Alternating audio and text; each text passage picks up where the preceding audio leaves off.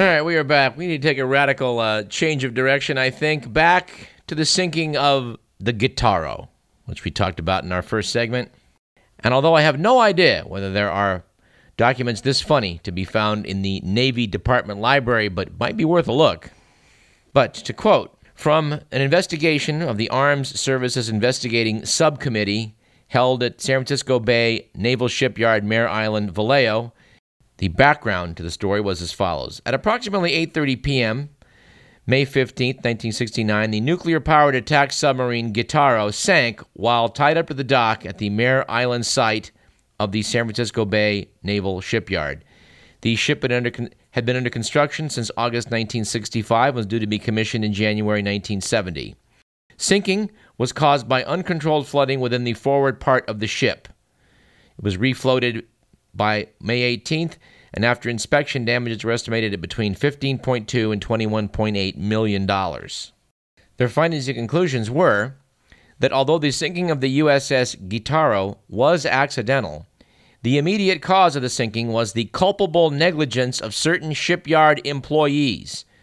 This, together with the contributing factors of inadequate coordination of both the ship's construction activities and the assignment of specific responsibilities, will be discussed more fully in the body of the report. The chronology of events was described as follows. 4 p.m., a civilian construction group, nuclear, began an instrument calibration which required the filling of certain tanks located aft of the ship's pivot point. 4:30 p.m., a civilian construction group, non-nuclear, began an assignment to bring the ship within a half degree of trim. This entailed the adding of water to tanks forward of the ship's pivot point.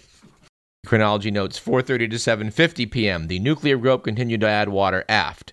4:30 to 7:45 p.m. The non-nuclear group continued to add water forward. It notes that at 7 o'clock and again at 7:30 p.m., a security watch advised the non-nuclear group that by that time the Guitarro was riding so low forward that a 1.5-foot wave action stirred up by passing boats in the river was causing water to enter an uncovered manhole in the most forward and lowest portion of the ship's deck. These warnings, note the report, went unheeded. At 7:45, the non-nuclear group stopped adding water to the ballast tanks in preparation for lunch. At 7:50, the nuclear group completed their calibration and began to empty the aft tanks. At 8:30, the nuclear group, emptying water from the aft tanks, noticed a sudden downward angle being taken by the boat. And about this time, the non-nuclear group, returning from lunch, observed the ship to be down sharply at the bow, with massive flooding taking place through several large open hatches. Between 8:30 and 8:45, efforts were made to close watertight doors and hatches, but were unsuccessful due to lines and cables running through them. At 8:55, the Guitarro sank. In their discussion of events, the subcommittee reported that the Guitarro should not have sunk. It was not overwhelmed by cataclysmic forces of nature, or an imperfection in design, or an inherent weakness in its hull. Rather, it was sent to the bottom by the action or inaction of certain construction workers who either failed to recognize an actual or potential threat to the ship's safety or assumed it was not their responsibility. The report cites the Guitarro's Achilles heel, noting that the most forward part of the ship has a bow structure sonar dome, and the entrance to the dome was through a manhole which had a bolted cover. At the time of launch, the opening was also protected by a cofferdam about 3.5 feet high, a precaution taken to make sure that occasional water did not run down the electronic gear which was exposed. But apparently the sonar's operation is dependent upon a large number of large electronic transducers. There were some failures in those components, and they would have to be replaced.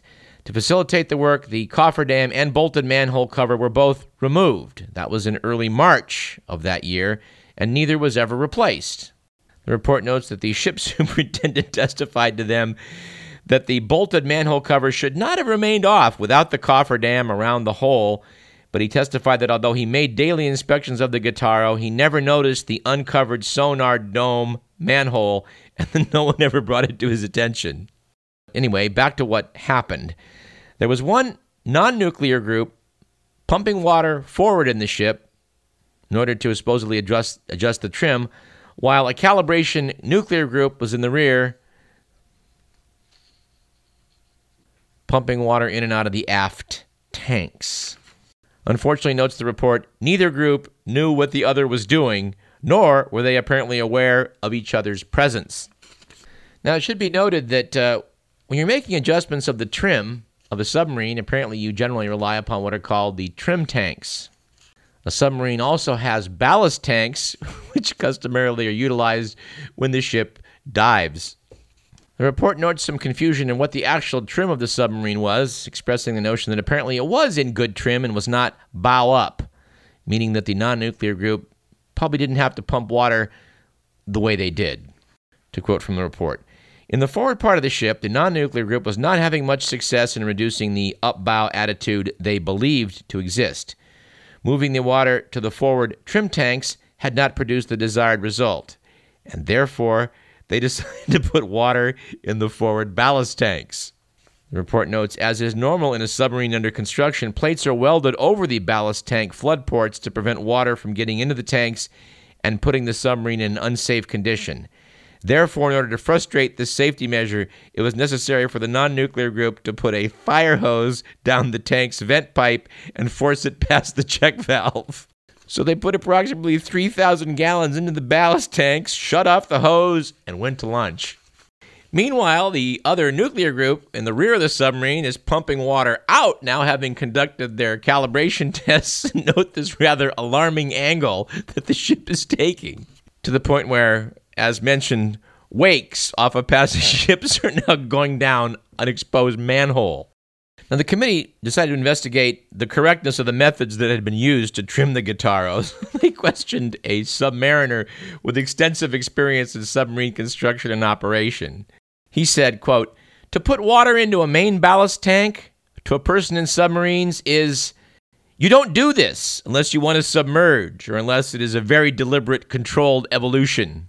Explaining how if you're going to put water in a ballast tank, the captain needs to be on board, people need to be all over the ship talking to one another on the radio. Another witness testified to them that submarines submerge by filling ballast tanks and by no other means. He further stated that by flooding the forward ballast tanks, as was done in this case, the submarine was put in a dive posture. Noted the writer of the report, "It therefore occurs to the subcommittee that what the Guitarro did thereafter was only what it had been designed to do, sink." The committee did note that the swing shift foreman to whom the work was assigned when the first team went off their shift testified that he'd never before attempted to trim a ship and did not feel qualified to do so. Perhaps this explains the innovation of the fire hose down the vent pipe, forcing water past the check valve. Anyway, I wish I had time to read the whole report to you. There is more comedy there. You're going to have to do that one on your own, dear listener. But we do note that apparently the Navy did swing into action, and to our knowledge, no other nuclear submarines have sunk while under construction. All right, I don't want to close by giving the Sacramento Bee too much of a swelled head, but they did some other good work here, which is worthy of citation. In both a piece by Jeremy White about how Prop 65 warnings have been abused by certain lawyers, and in an editorial piece, the Bee sounded off on the abuse of our legal system by certain lawyers. In fact, the editorial piece opened with the following. "We have great respect for the legal profession. Most attorneys adhere to a strict code of ethics, and many provide service to the downtrodden, victims, and underdogs. Then there's Miguel A. Custodio Jr. Custodio has found at least two niches since he graduated from UCLA Law School in 2007. A few years ago, he attracted public attention by sending letters to small businesses claiming they failed to comply with the Americans with Disabilities Act. Now, there's a scam we've talked about on this show before. The piece goes on. More recently, Custodio has been threatening small business people who neglect to post Prop 65 signs warning customers that some products they serve is known by the state to cause cancer or be a reproductive intoxicant. Piece by Jeremy White cites some of the examples of things people should have been warned about per Prop 65. How about the hazards of alcohol? Yes, apparently if your establishment serves alcohol, you have to put up a Prop 65 warning, stating that this area contains chemicals known to the state of California to cause cancer and birth defects or other reproductive harm. In that piece, they note that Miguel A. Custodio did not return messages seeking his comment, but they did quote J.T. Fox as a person who received one of these notices. He was an attorney for Kitchen 24, a Los Angeles-based restaurant that received a warning in January and absolved itself by paying $5,000, apparently to Custodio. Fox called it a bargain, considering the cost of court fight or cumulative daily fines. But Fox said he harbors no ill will toward the lawyers who served him, saying, "You're more angry at the statute than you are at them. They found a little nuance in the law where they can have an opportunity to make money." Apparently, J.T. Fox thinks that's just fine. A little nuance allowing you to make a little money. But thankfully, our legislature is swinging into action to try and provide some relief for people victimized by this type of lawyer, which frankly does remind us of that old joke, what's the difference between a carp and a lawyer?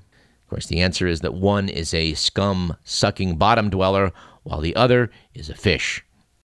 And no, we know there's some good lawyers out there, and some of you listen to this program, and I know you kind of have to endure our pot shots. But anyway, you might want to look into this thing with Custodio and maybe kind of rein in some of your own. What do you think? Just to show you we're on the same page as the Bee on this, they note that approved by voters in 1986, Proposition 65 is entitled the Safe Drinking Water and Toxic Enforcement Act, not the Bottom Feeders Enrichment Act. Actually, we got 2 minutes left and maybe one other jackass that can outdo J.T. Fox, which would be the mayor of Osaka, Japan, Toru Hashimoto, described as an outspoken populist who has often stirred controversy. His latest remark, which has understandably enraged the Chinese, is in reference to Japan's system of military brothels during World War II. Said Mayor Hashimoto, anyone can understand that the system of comfort women was necessary to provide respite for a high-strung, rough-and-tumble crowd of men risking their lives under a storm of bullets.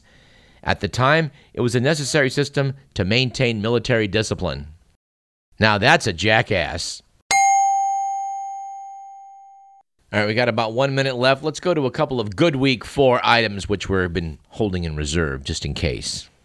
After the TV jurist received a higher trust level in a poll of 1,000 Americans than any other jurist, including the 9 justices of the U.S. Supreme Court. And final item appropriate for our transition into KDVS's musical broadcasting. It was a good week last week for taking music lessons, after French researchers found that 31% of women would give their telephone number to a man carrying a guitar, double the total of those who would hand their number to the same man if he was empty-handed.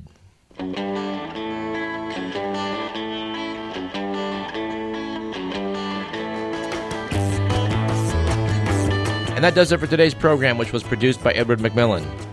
Our thanks to Tyler Blythe for his most entertaining discussion of Kava. We will be following up on that in the future. I'm Douglas Everett. You've been listening to Radio Parallax. We'll see you next week at the same time.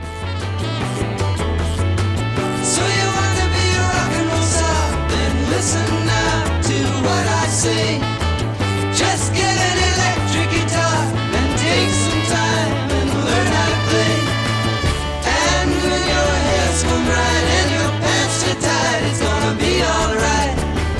Then it's time to go downtown where the agent man won't let you down. Sell your soul to the company who are waiting there to sell plasticware. And in a week or two, if you make the charts, the girls will tear you apart.